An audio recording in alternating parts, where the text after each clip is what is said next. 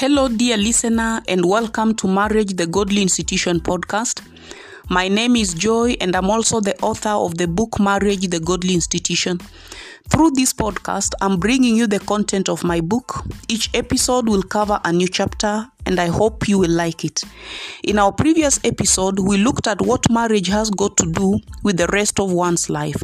Today, we shall look at hope in sanctification. Having gone through this book, I know many of us are asking questions like, my husband divorced me against my wish. He has married another wife and they have moved on. As a Christian wife, I'm supposed to remain unmarried, but because I knew not, I remarried. Does God still love me? Another question. My wife decided to marry after we had separated for a while. Our working hard for us to reconcile failed. She's married to another man, and they're moving on with life. As a man, I tried to settle on my own, but things became hard, and I remarried. What do I do to sustain my relationship with God? Question number 3. I got married as a second wife because I gave my life to Jesus. I got married as a second wife before I gave my life to Jesus. I have grown-up children. I am a believer. After reading and understanding God's plan for my marriage, I feel guilty and feel I'm not acceptable before the eyes of God. How do I move on? I want to keep my faith. Number 4, I'm a child born in a polygamous family. My mother is a second wife. What can I do to remain holy and acceptable before God and walk in my purpose without condemnation? 5. I was born out of wedlock. I stay with my father. My mother is in another marital relationship. I feel like my self-confidence, joy, and peace were robbed from me. I love God and want to build on my relationship with God. What do I do? These are only a few of the many questions we might be asking ourselves. Friends, like I said from the beginning, none of us is an angel, and if we claim we have never sinned, we are lying to ourselves. All of us are sinners, and it is because of God's mercies that we are not consumed. The word of God says in Lamentations 3:22, it is of the Lord's mercies that we are not consumed, because his compassions fail not. It is one thing to know that you have sinned and do nothing about it.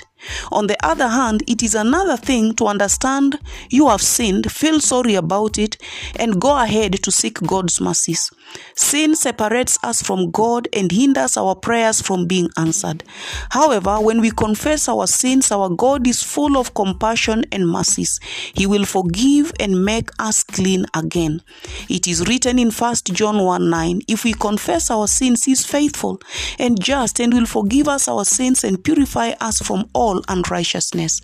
Brethren, whatever you did that makes you feel dishonorable, causing you to live in fear, doubt, guilt, and condemnation, take it before God. Allocate time for this exercise. Lock yourself in a room and pour out your heart before the Almighty God. Tell him everything so that you don't suffer from condemnation again. Admit before him that you sinned and ask God to cleanse you and your marriage and make you whole again. It is not time to blame yourself, your partner, your parents, nor any circumstance. It happened, and life cannot come to a standstill. Empty your heart before your Creator and ask God to sanctify your spirit, your body, and soul so that you are blameless before him. 1 Thessalonians 5:23 says, may God himself, the God of peace, sanctify you through and through. May your whole spirit, soul, and body be kept blameless at the coming of our Lord Jesus Christ. Anything you believe when you pray, you receive it. As you pray and ask God to sanctify you or your marriage and make you holy before him, believe in your spirit that it is done. See your pastor and let him pray a sanctification prayer over you and your marriage. Walk in peace. Work on your relationship with God. David's ways were not right before God's eyes, but David was a man after God's heart. He knew how to humble himself before God and seek his mercies. Brethren, it is not over. Wake up from condemnation and walk a free life after sanctification.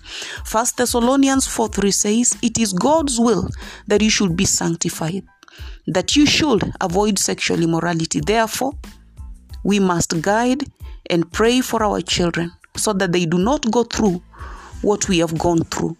I hope you enjoyed this part of my book. If you found it helpful, send me a message and please let me know. In our next episode, we shall look at final words before saying, I do. Thank you for listening.